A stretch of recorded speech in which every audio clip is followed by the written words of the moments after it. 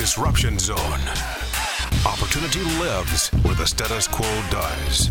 Talking to the greatest innovators, disruptors, and off-the-wall inventors we can scrounge up. You laugh, you'll learn, you'll be inspired.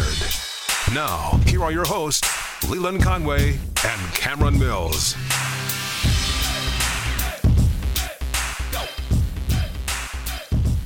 So the world is clearly crazy right now, and who do we turn to when the world is crazy? A lot of times people turn to God.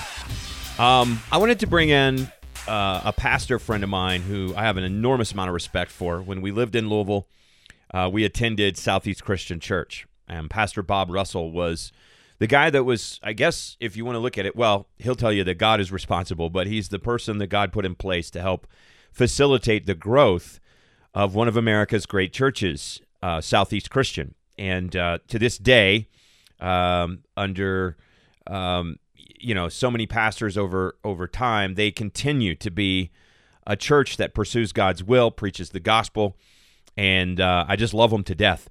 And special friendship as well with Dave Stone, and just great folks that really have a heart for ministry. And that's one of the things I always appreciated. Mega churches have a tendency sometimes to get full of themselves. One of the things that I think has kept Southeast Christian Church grounded is that they have always been outwardly focused.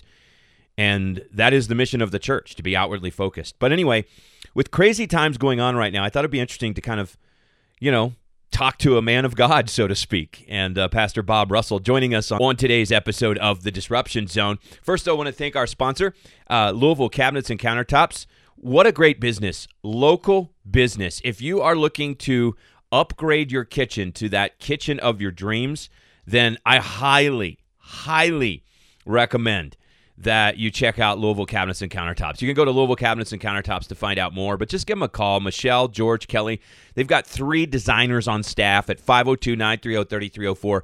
If you need somebody to come in and just do the whole job, turnkey kitchen remodel as they call it, wipe out a wall, rearrange everything, just do the whole thing, they got you. If you're a contractor and you just need cabinets that are in stock, that are affordable, that are high quality, they got you. If you're a do-it-yourselfer and you need the same thing, they got you. They could even, there's some laminate countertops that they can even cut the same day.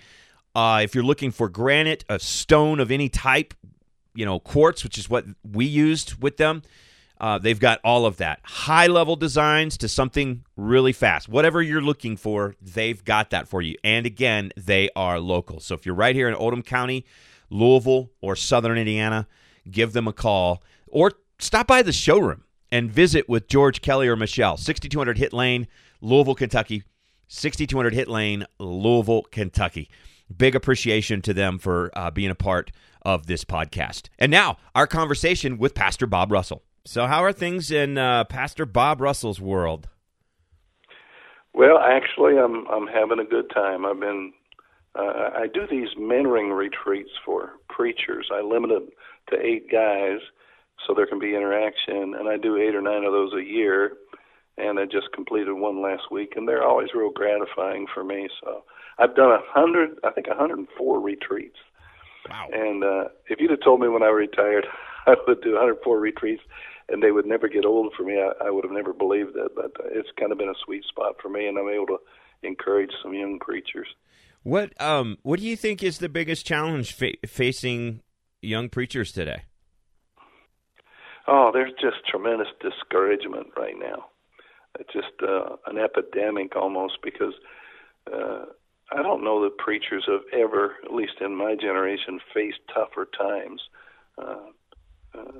Shutting down the church and trying to go online when you're not equipped and not gifted to do that, and then all the rancor that exists politically in the world filters over into the church, and you've got a group wanting you to take a strong stand, another group wanting you not to say anything about politics, and then churches are fighting over whether they should force people to wear masks or whether they should still meet outside or meet at all. And it's just, guys that's not what they signed up for when they went into ministry. Right. So we're trying to encourage them to hang in there through these tough times. I think there's also another challenge facing not just pastors but Christians in general, and see how I can explain this, but I'd love to get your thoughts on it. So we live in a very technologically advanced world. Science has made leaps and bounds. Science has also become very political. And so sometimes it's hard to separate the political science from the actual science. But that being said, there's a lot of, I think sometimes Christians have difficulty answering questions about the existence of God that in a way that makes sense to people who think more scientifically. And in the technological world, I think there's a very strong effort to try to tear down the idea of religion as being antiquated, the idea of a relationship with a deity, the idea that a deity even could have created this universe. And I think that it's becoming more and more difficult because I do think a lot of Christians aren't bothering to look up the ways that science does not actually disprove God in any way, and being comfortable with that. I think sometimes we're intimidated by science, and so we just avoid it altogether as opposed to being comfortable with the fact that science, finding out things about the universe, does not in any way, shape, or form disprove God. But we seem to avoid those conversations, and sometimes it kind of makes us look a little antiquated. Yeah, I think most Christians don't feel intellectually prepared or capable of countering some of the arguments of the world or some of the false science. I think we ought to welcome science, because if we really believe the Bible is true, the more scientists discover the truth, the more it will verify God's Word. I can't remember who it was, that old quote about the scientist scaled the mountain of knowledge and got to the peak, and there was the theologian sitting there waiting for him. And I think that kind of ought to be our attitude. Yeah. But sometimes those who know more in a particular field have a very condescending attitude toward people who believe the basics of the Bible, and we're not equipped to counter it, and so we avoid those subjects altogether. I did a blog last week about when I was recovering from the coronavirus. I watched a documentary about Stonehenge, and they were speculating about how 1,600 years before Christ they managed to get these 25-ton rocks into place and put them on top of each other in a circle, and they went on and on about, was this evidence of superior knowledge, aliens visiting from outer space, or how do these guys know about astronomy? But I found it interesting that nobody suggested this was an accident. Right. They didn't say, well, there must have been a buildup of natural gas underneath the surface, of subterranean gas that exploded, and out of that Big Bang came this Stonehenge. They knew that we instinctively know the difference between deliberate design and random results. Right. But the universe is so much more complex. How can we look at the universe, the human body, and say, well, that's just a random result? Yeah. And I think we need to equip Christians, especially young people, with some little basic examples like that, so they feel like they don't have to be intimidated. I agree. And in fact, for anybody who's listening right now, and I'll just be 100% honest and blunt with you. My father, pastor, missionary. My dad taught me, he dropped me off at college, and he was like, now it's time for you to go out in the world and find out if everything I taught you was true. And he encouraged me to question it. And I did. And there were absolutely times in my life, sometimes not in the near distant past, where I had somewhat like minor crises of faith revolving around the issue of the universe and its creation and the bigness and all that stuff. And I'll tell you, one of the things that really impacted me, two things, and I would recommend any Christian that is dealing with any sort of quiet crisis of faith about things like evolution and things about the creation of the universe. First of all, start with reading C.S. Lewis and Mere Christianity. Start with that, because that's like a philosophical foundation that separates religion from a relationship with God and explains how all that. And the second thing is to watch the Biola University debate between William Lane Craig and Christopher Hitchens. Obviously, Hitchens, a very famous atheist. I don't know if you've seen that or not. It's a 2.5-hour debate.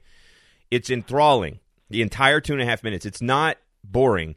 And William Lane Craig did such a fantastic job. I'm telling you, there were times when Christopher Hitchens was just stuck repeating things that he had already repeated that had already been essentially philosophically disproved.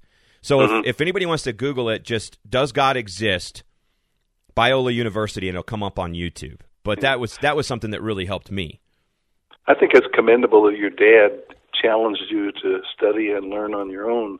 However, Leland, to be perfectly honest, you have a keener mind than most, and you can absorb some of those things. And there are people with average intellect who believe in Jesus Christ who can't grasp all of that. Mm-hmm. And I think we need to challenge the intellectual Christians to read C.S. Lewis and watch that debate. But we also need to reinforce some of these people who are not going to do that, or not capable of grasping that. Right. The reason I wanted to have you on today was really to talk about the situation you sort of alluded to earlier, and that's the crisis in our government, the crisis in our country, the crisis in our society. And this has been a year of apocalyptic events. From murder hornets to chainsaw bears to COVID-19, asteroids coming close to the Earth, the government saying they have UFOs, political unrest. There is an enormous amount of stuff just happening out there, and it's the kind of stuff that rips society apart. How do we deal with this? Because the last time you were on, we were talking about churches, in a situation where they were being asked not to meet, and you warned of the danger of losing that part of our communities. And I think in some ways we're starting to see that now as people cannot connect physically and emotionally, and that goes for church as well. Things are allowed to run rampant. What does a Christian do in a society that's falling apart like this?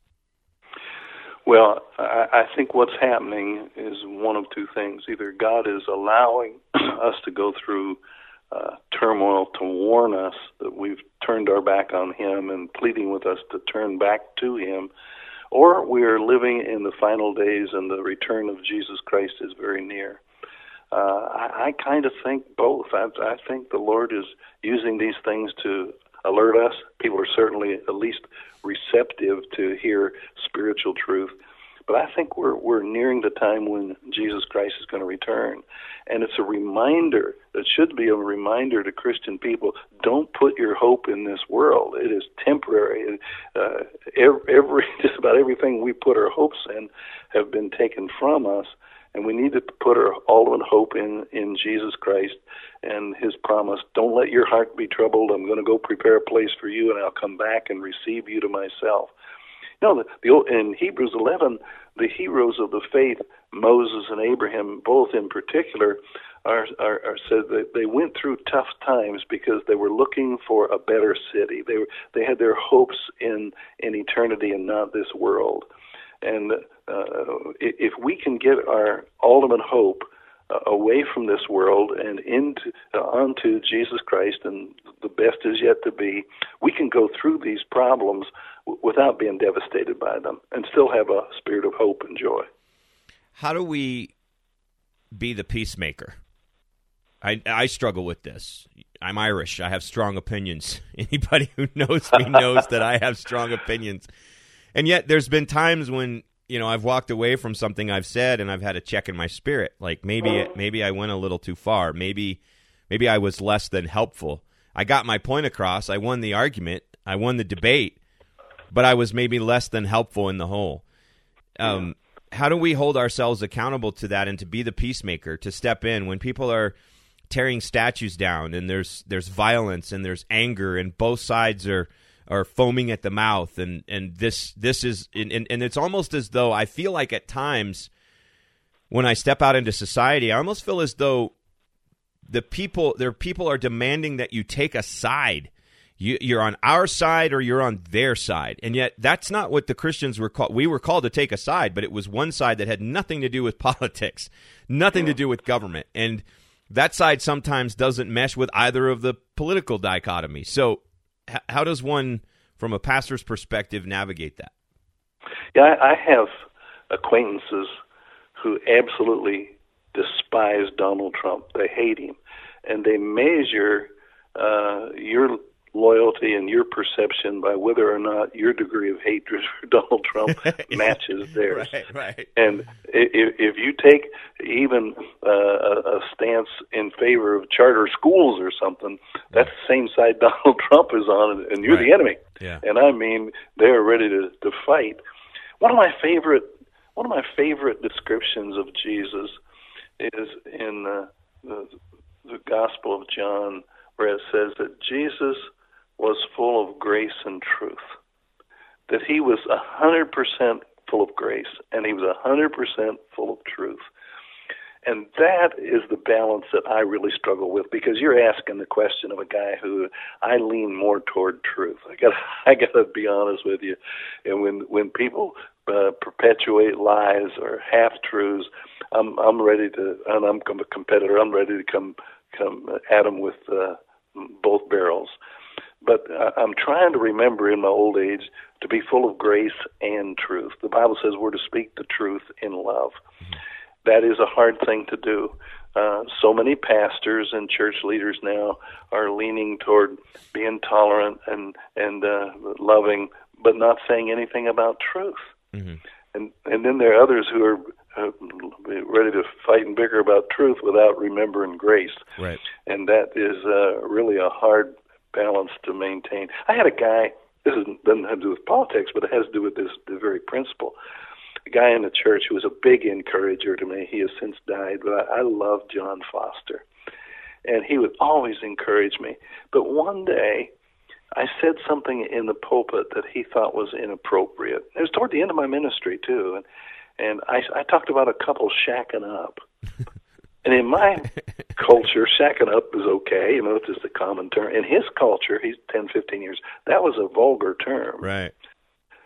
So he came to me, and in love, he said, Bob, that phrase you used last Sunday, shacking up, that didn't sound like a Bob Russell phrase. Huh. Isn't that great? Yeah. He That's didn't a very say, gracious way to say it. I was so offended by that. I've talked to a lot of people and they're upset. I can't believe you used that. He didn't get mad. He just very tenderly corrected me. And I told him, I'm not going to use that phrase again when you're in the audience. But that's the balance of grace and truth is my point. Right. And if I can somehow be tolerant of somebody who's angry and coming at me, if I can respond with the truth in love, then maybe they'll listen. Right. Otherwise, we're just shouting at each other. But I have to work hard to wait and listen and then say, okay, here's what I believe from the Scripture. Here's what I believe Jesus would do. I think it's easy for today's world. I think you can be gracious and still have that mistaken for something attacking, because truth itself is being undermined, and objective truth is being undermined, and there's ways that that's being categorized. But to your point, I think also one of the things that I found most interesting about Jesus' life was that people often made assumptions about what he was going to think. They said, they made us, like, for instance, one of my favorite stories is the woman at the well. And the so-called leaders of the community had their assumptions about what she had done, and really their assumptions about how Jesus should react to that. And he reacted almost the opposite, but yet he maintained the truth when he said, now go and sin no more. But, I mean, you understand what I'm saying? It's like the point was that when the world expected him to reject something or somebody because of maybe their actions, he accepted them and loved them, asked them to change their ways, and they did. But there were assumptions made, and those assumptions were always made by religion as opposed to people who knew him. You know what I mean? And I think that Christians could take that lesson today. If you make assumptions about each other based on religious ideas about how people ought to be and what we ought to think about them, you're probably misunderstanding Jesus' message. Yeah, the more you read about Jesus, the more you realize I got a long way to go. Because your example, the woman caught in adultery, he didn't condemn her, but he also had her confront her sin. Don't go sin anymore. Or the woman at the well, he said, now go get your husband. Well, you've had 5 husbands, and the man you're living with now is not your husband. He endorse her behavior, Right. but he welcomed her evangelism when she brought all these people back. Right. And that's the balance that I think we have to work with. But we also have to understand, I think, Leland, that Jesus said, told Pilate, whoever's on the side of truth listens to me. Right. Truth is important. And if we speak the truth in love, we're still going to be hated. We're still going to be attacked. Jesus said, if the world hates me, it's going to hate you. That he said, this is the verdict. Light has come into the world, but men love darkness rather than light because their deeds are evil. And so no matter how loving we may try to be, if we speak the truth about man's sins and the need for repentance and the truth of God and our accountability to him, we're still going to be opposed vehemently by a number of people. Why did you become a Christian? Well, everybody answers that question in different ways. I became a Christian, very frankly, because I grew up in a wonderful Christian home. My dad was not a preacher, but he had grown up in a very dysfunctional family. He was the 17th of 18 kids and just grew up rough. But he met my mother, became a Christian. I mean, he never looked back.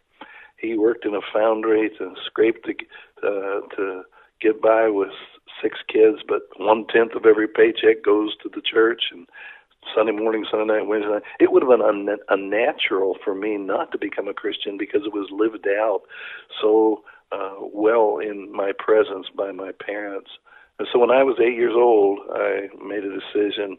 I'm a sinner. I need Jesus Christ. I went forward in church and made a confession, was baptized. I admire those people who come from rough backgrounds and still make personal decisions and turn their lives around. The Bible says, to whomsoever much is given, much is required. And I've been given a lot in my Christian heritage. And I became a Christian because my parents were Christian. But there came those times, like you mentioned, where I've got to decide, is this my parents' faith or is this my faith? And it slowly along the way became my own, and I have been so blessed. My theme verse is that one in 1 Corinthians where it says, or in Ephesians, where it says, God is able to do immeasurably more than we ask or imagine, and He's done more in my life than I could have ever dreamed. How did you know it was your faith and not your parents'? Well, I think whenever you get tested, and tested by temptation, and you fall, and you feel guilty, and you say, boy, did I really become a Christian? And you have to look back and understand grace. Or the times of my life where I was tested with near-death experiences, and I had to ask, do I believe what I say I believe, the death of a loved one? Or I was in India on a mission trip and wound up in an Indian hospital, and I've had some other experiences that really confronted me with death face to face. Even in this latest battle with coronavirus, I'm 77 years old. I'm in a vulnerable state, and I get COVID-19. I go to bed at night and I'm feeling rotten, and I got to say, is this my faith or my parents' faith? And every time, Leland, I ask that question, I have a peace that passes understanding about that. Did you get COVID? I did about 6 weeks ago. Really? How'd that affect you? Well, I was very nauseous. I had a low-grade fever. I had about all the symptoms. I could barely eat, and I struggled for a week and a half. And you know those little oximeters that you put on your finger? Yeah. And my doctor says, look, if you ever put that oximeter on and that thing ever gets below 90, you go straight to the emergency room, because that's what COVID does. It affects your oxygen level, gets in your lungs. Well, one night I was feeling particularly bad, and I had a temperature of 102, and I put the oximeter on and it said 87. Uh-oh. I said, oh, man, I've got to go to the hospital. I started toward the car. I said to myself, what am I doing? I'm going to go to the emergency room, and they're going to sit there and observe me for 3 hours. Right. And I'm 77 years old. If I die tonight, that's okay. I'm ready to go. I'm going to bed. I went back in and went to bed, and next morning felt a whole lot better. I'm not saying everybody should do that. Right. But I have to say, I have this inner peace about how good God has been to me and seeing the evidence in my life. And that's another thing that made me a strong believer in, even with my parents' faith. I saw the power of the Bible and how it, as I preached it, it transformed lives.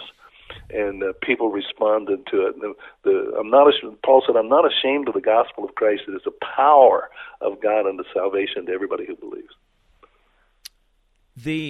When you talked about your dad, it reminded me of mine. My dad came from a rough family.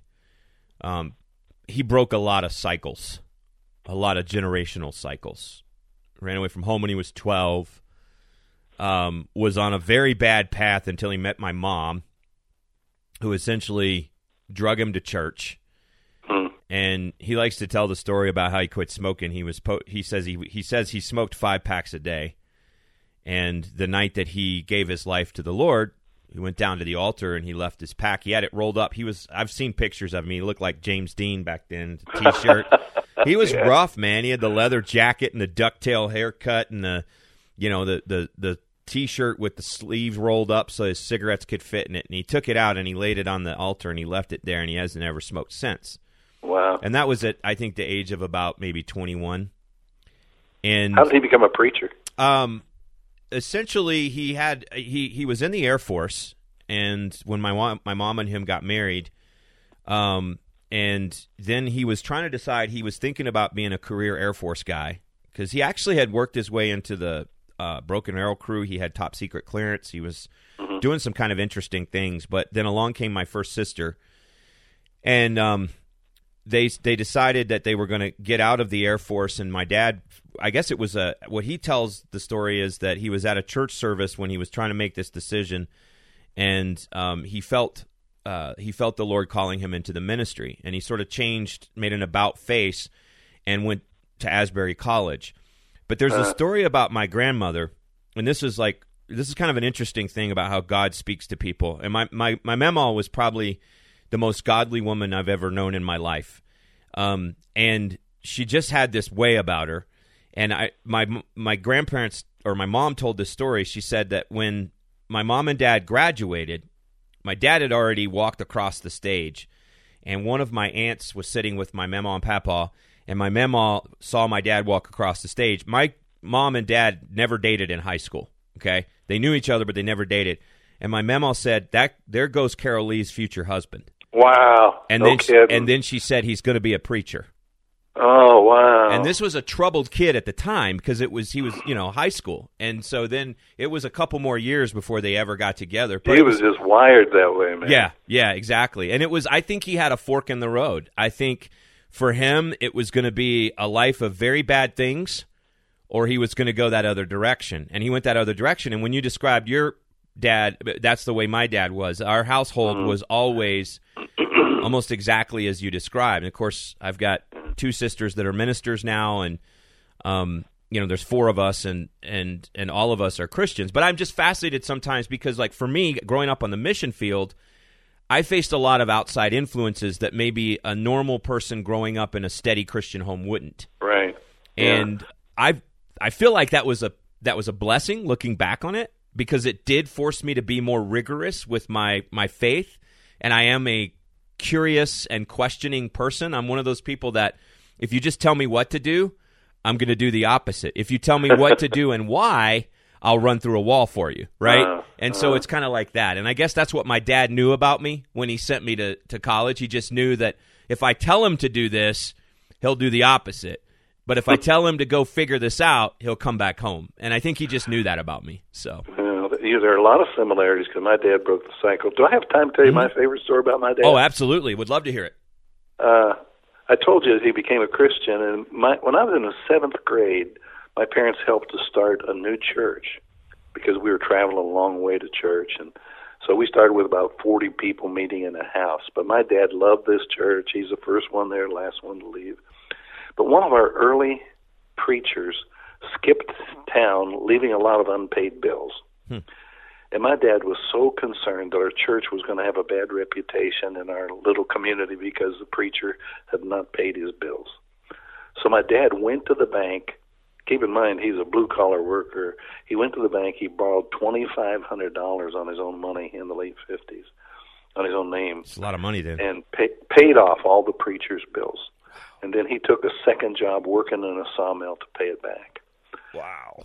And I always say, if you got a dad like that, you're going straight into ministry whether you want to go or not.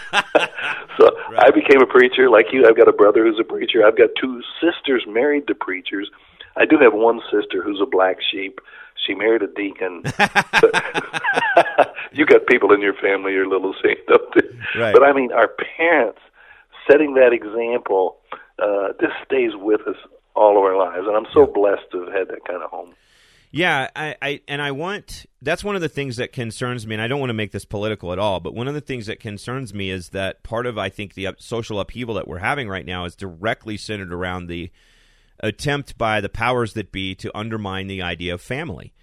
And, you know, I grew up in a home that was not broken, and my parents were married for, it was 50 years, before my mother passed away.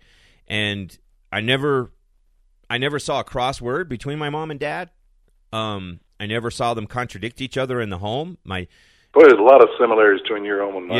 Yeah, but there was a real deep reliance on each other, and I saw that. And so, modeling marriage for me and my sisters, modeling work. You mentioned your dad, feeling like this is what has to be done to do what's right. I can remember one time when I was 12, my dad came home and took me out of school, and he said, we're going to work. And he could do that because my mom was the principal of the school, but but he took me to the work site, and they had a job that needed to be finished by a midnight deadline for a contract, and his guys had been lazing around and not doing anything, and he was having trouble motivating them, so he lined them all up, and he stood me next to him, and he said, guys, I want you all to go home. I'll never forget this. He said, you guys go home. My 12-year-old son and I are going to do what you couldn't do in 3 days. We're going to do it in 8 hours. And he sent them all home, and then him and I worked, and at 11:55, we finished laying the last piece of tile. Well, oh, man, what that does for your confidence and your relationship with your dad. Yeah, what it's a great amazing. Story. And what's interesting is those guys all came back the next week, and they never had a problem again. They stopped being it was like an example that he embarrassed them, but he was like... That is a great story. Yeah, I love that, but I feel for people who don't have those kinds of examples in their life, because I see how easy it is if you don't have that to just do whatever you want to do. You know what I mean? And you're angry, and you go through life rebelling against authority. And this is one of the reasons I'm so opposed to socialism, because socialism believes that the children belong to the state, and basically, and the state can override the family. And the Bible teaches that children belong to parents, and marriage is a holy covenant. And those are two diametrically opposed philosophies. Yeah, I totally agree with that. We were watching. My wife and I have a favorite show right now. It's called Yellowstone. It's on. We buy it on Apple TV. It's written by Taylor Sheridan. It's very powerful, deep, dark story. It's a dark story. But there's a Native American guy talking to his daughter, and his daughter has left her husband after an accident and made her think differently about him and taken her son. And he said she was about to move away, and he said to her, remember, the decisions that you make now affect you forever. You're married, not in some government office, but in a ceremony. And he said, you will be married in the afterlife, no matter what you do in this life. And I just thought that was really deep and powerful, because it was like he was explaining to her the consequences of her decision for both her and her son. And also, big decision. Yeah, but saying, look, what you did was done before. He was, in his own way, saying it was done before God, not before man. Which made it a whole different level of stakes, Yeah. Imagine the story of the preacher who came home and his wife was on the phone to their newly married daughter. And he said, what's wrong? And she put her hand over the phone and said, she's having marriage problems and she wants to come home. And the preacher said, tell her she is home. Wow. And if you got a strong dad who stands for truth, hopefully in love, right, it gives you a certain fortitude through problems that you're not going to have if you didn't have that example. Yeah, I guess you could say somewhat idolized my father. I mean, he is that kind of guy. I've seen him do everything from cradle a drunk man in his lap who had fallen into a cactus patch with blood pouring down his face, showing that sort of tender love, picking the cactus thorns out of his face, to standing up for me when somebody was, attacking or bullying me. And I've You knew he was on your side. Yeah, I always known that he's on my side regardless. And I've done some stupid things that he's disagreed with, but it's like he always is like, well, he's always there for you. Do you think Christians should prepare for a new era where we no longer live in a nation that is blessed by God specifically? Boy, that's a tough question. My gut says yes. I'm really praying the opposite. Yeah. I'm praying that there's a spiritual revival. If God would have spared Sodom and Gomorrah for 10 righteous people, maybe he'll spare America and we'll retain the freedoms and the prosperity that we've known. But I don't see any signs of that. Right. And I really am concerned that we're going to be living in we're already in a sense living in a post-Christian era, but the consequences of that in the coming years are going to be a loss of a lot of the blessings that you and I have known in our lifetime. And I fear for my grandchildren in particular, and I think we're going to need to train them to be able to withstand persecution and to be able to retain their faith in a world that's pretty hostile toward Christianity. The Bible speaks that, as you mentioned earlier, that we might be living in the actual end times. The Bible does talk about an outpouring of the Spirit prior to that, but it also talks about a great pairing, where those that are fake Christians or tacit Christians or lukewarm will be peeled away from the body of Christ because they won't be able to handle the fire that's going to be exercised against the church in a way. Matthew 24, verse 12, Jesus said in the last days, because of the increase of wickedness, the love of many will grow cold. Some translations say the love of most will grow cold. And I think that's where we're moving right now. The millennials are most rapidly turning away from faith, and I think there's a great falling away. I disagree with those who read the Bible to say there's going to be a great pouring out of the Spirit in the last days. We get that from Acts 2, where Simon Peter was preaching about the outpouring of the Holy Spirit on Pentecost. And he says, Joel said in the last days there would be a great pouring out of the Spirit. And this is that occurring right now, which he prophesied. And there's a sense in which the last days in Scripture refers to the entire period between the first coming of Christ and the second coming, that we are in the last days. Okay. And I think that prophecy about the pouring out of the Spirit in the last days was fulfilled at Pentecost. Now, a lot of my Christian friends and preachers disagree with me, but I hope I'm wrong. I hope there's a great outpouring of the Holy Spirit. But I've heard it stated the way you said before. I can't remember what book I was reading the other day, but it essentially said the same thing, that we try to stamp our timeline on the last days, and if you try to read Revelation and figure out what's going to happen, it's like, good luck, man. But I think so we put our own stamp on it, and when in fact, if you look at the biblical story, there was pre-Christ, there was a middle dark period, and then there was post-Christ, or with Christ, or whatever, you know what I mean, post his life on earth. And that might actually be the final days, so to speak. We don't know how long that's going to last. So yeah. Go ahead. No, I was just going to say. So you might be right. I mean, I'm not a theologian, but you might be right, maybe because you're right about where that scripture is found, and that it was within the context of the outpouring of Pentecost. So I think you're right about Revelation. I mean, I've studied and read Revelation, and I don't understand it, and I read commentaries, and I conclude these guys don't know what they're talking about either. Yeah.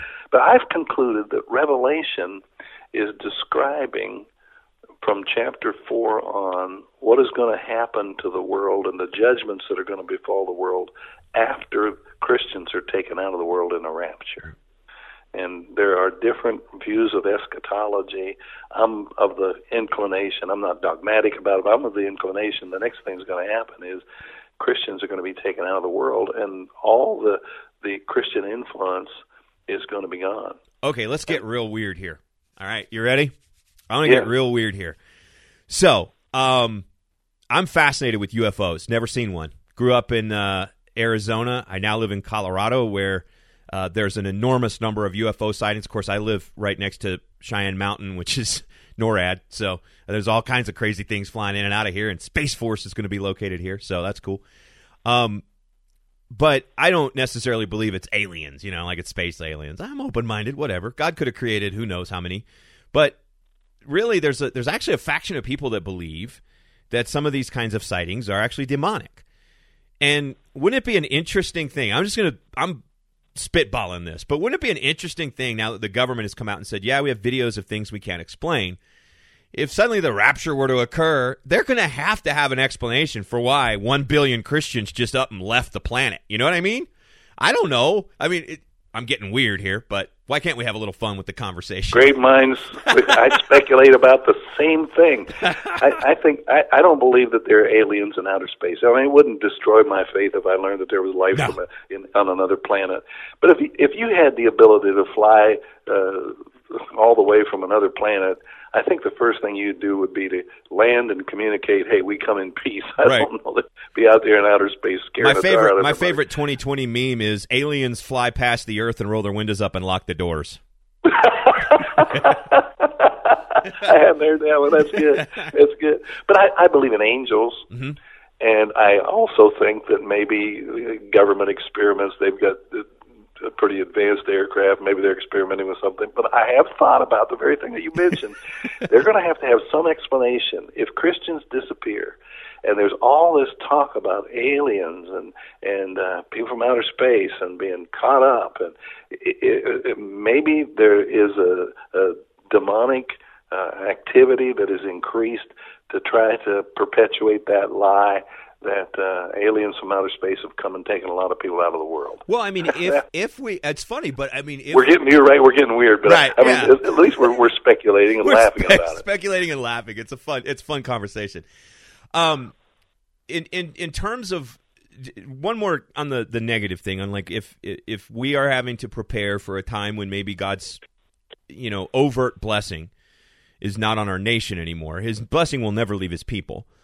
But it may, I think God was able. People have asked, why do you think why do you think America is a Christian nation? Well, I don't know that it's per se a Christian nation, other than I think that providence was involved in its founding because freedom, liberty, has allowed. I was listening to a piece yesterday about how America's given more in philanthropy than any other nation in the history of the world. That philanthropy has oftentimes been couched together with mission work that has been spreading the gospel, and we're kind of reaching that point where almost everybody has at least had an opportunity to be touched by the church. And so if we're going into a stage now where things start to get tumultuous and maybe that overt blessing then leaves our country, what should Christians do to prepare for a time like that? You mentioned persecution, which is already beginning to happen. Mm-hmm. One of the big things of the Supreme Court nomination is Amy Coney Barrett as a Catholic, and right now, folks on the other side are having to tiptoe around the idea of attacking her religion because, well, the Democratic nominee is also a professing Catholic, and so is the Speaker of the House. So that makes that a little uncomfortable for them. But you can see the animosity, though, and the fear they have towards somebody who is a professing person of faith being on the Supreme Court. What should we prepare for beyond persecution? What should we be preparing monetarily? Should we be getting out of debt? should we be? What should we be doing? Yeah, I think first of all, parents have got to school their children with a willingness to be distinctive, that we are a peculiar people. That is possible. You know, the Amish, I don't agree with the Amish, but they train their kids that you've got to be in the world but not of the world. Right. And I think parents need to train their kids in a willingness to be what the Bible calls a peculiar people, that we're distinctive.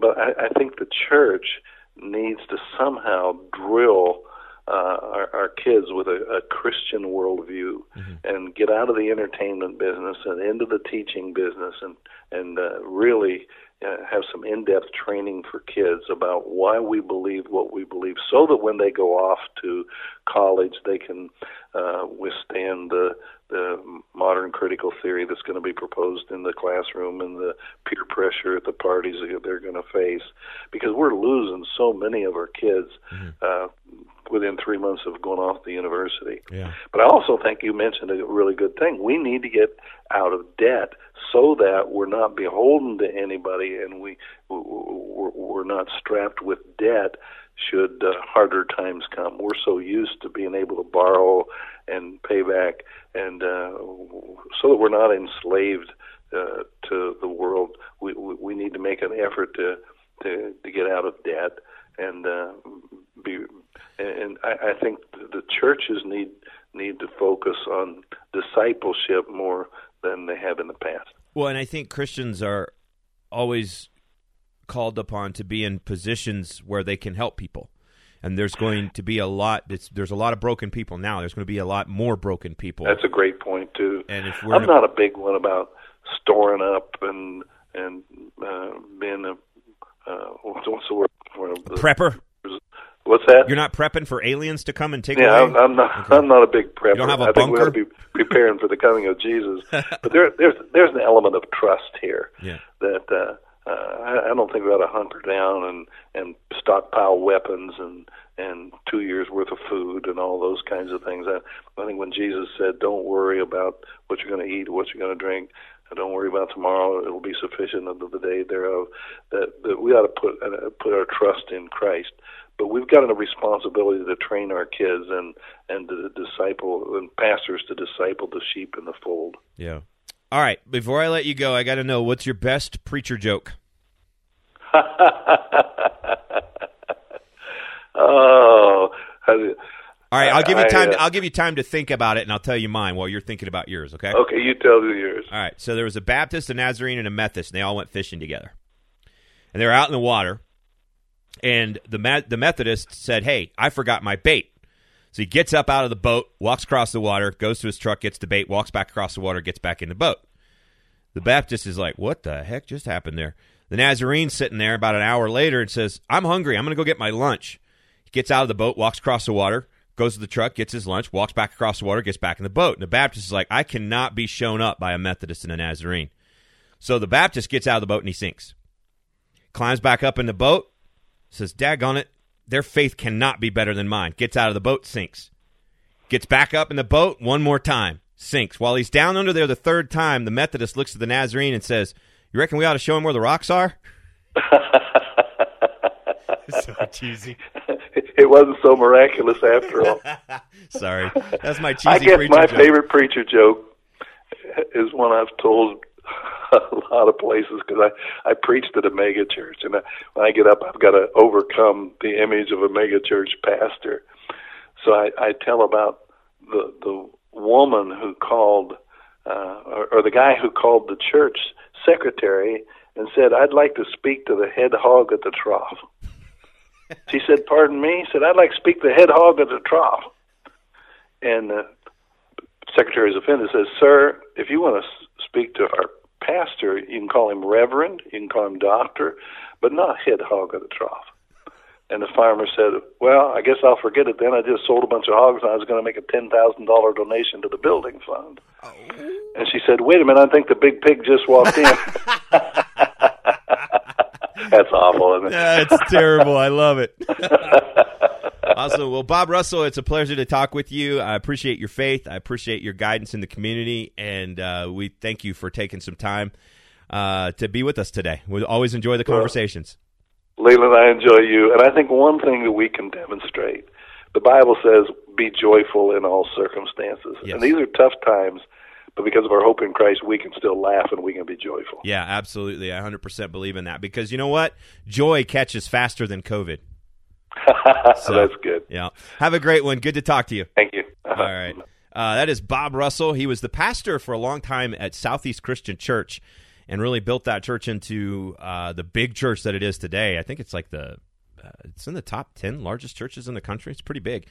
But my wife and I, when we were living in Louisville, we attended Southeast, and we attended the Crestwood location and loved the local pastor there, loved Dave Stone, loved all of the folks associated with that church, and I really felt like they were grounded in the gospel, and it was pretty cool. But love Bob Russell. He's such a good guy. Look, I realize a lot of people that listen to this may not be as may not necessarily believe what I believe in terms of my faith in Christianity, but this isn't intended to be in any way other than just, hey, this is us talking about it and talking about what our thoughts are and our prayers are. So I hope you enjoyed it. Big thanks to our sponsor. We've so excited to bring them on board because I love this organization, Louisville Cabinets and Countertops. You can go to Louisville Cabinets and Countertops and check out their work. They did our kitchen in Louisville, and I'll be honest with you, when we sold our house there, it sold in less than a day. And I think it had a lot to do with the kitchen being so beautiful. And when we moved in, it was ugly Formica countertops. It was a weird, awkward island in the middle, and we wanted the island to be less awkward and more flow with the kitchen. And they came in and customized that island for us and put beautiful countertops in. They were absolutely stunning. Actually, we went with quartz instead of granite, and it was really beautiful. And it's weird how many options you get with quartz now. It used to be quartz was like you get like a solid color. Not anymore. A lot of people thought that ours were granite, right? But it stood up to stains and things like that a lot better. It was easier to clean, easier to maintenance. But it looked just like granite with flowing patterns and all kinds of stuff. It's really fascinating what they've been able to do. But then they also did our master bathroom for us. So whether you're putting your cabinets in yourself and you just want to get supplies from them, or you want somebody to come in and do like what you would call a turnkey kitchen remodel. That is, you just say, here's what I want, work with their designers, and then they come in and just blast it out and give you a whole brand new kitchen like you would never believe. They can do that as well. So check out Louisville Cabinets and Countertops.com, and you can see a lot more information about them. And also, they're located over at 6200 Hit Lane in Louisville. They're right on the Oldham County line, so if you're in southern Indiana, Louisville, or Oldham County, they got you covered. And the phone number is 502-930-3304, 502-930-3304. Thanks again to our executive producer and co-executive producer. He likes to think he's the top one, Cameron Mills. Thanks also to Dynamics Productions in Lexington for their help with the audio on this program. Thanks to JP Web Design for all their help as well. You can follow us on Twitter. It's at Leland Show, and also at Zone Disruption. You can also follow us on Instagram at Great Lelando and at The Disruption Zone. We are a free podcast. Our sponsors help make that happen, so we can keep it free. And you can download it at Apple Podcasts, Google Play, or the iHeartRadio app. Thanks for listening. I'm Leland Conway, The Disruption Zone.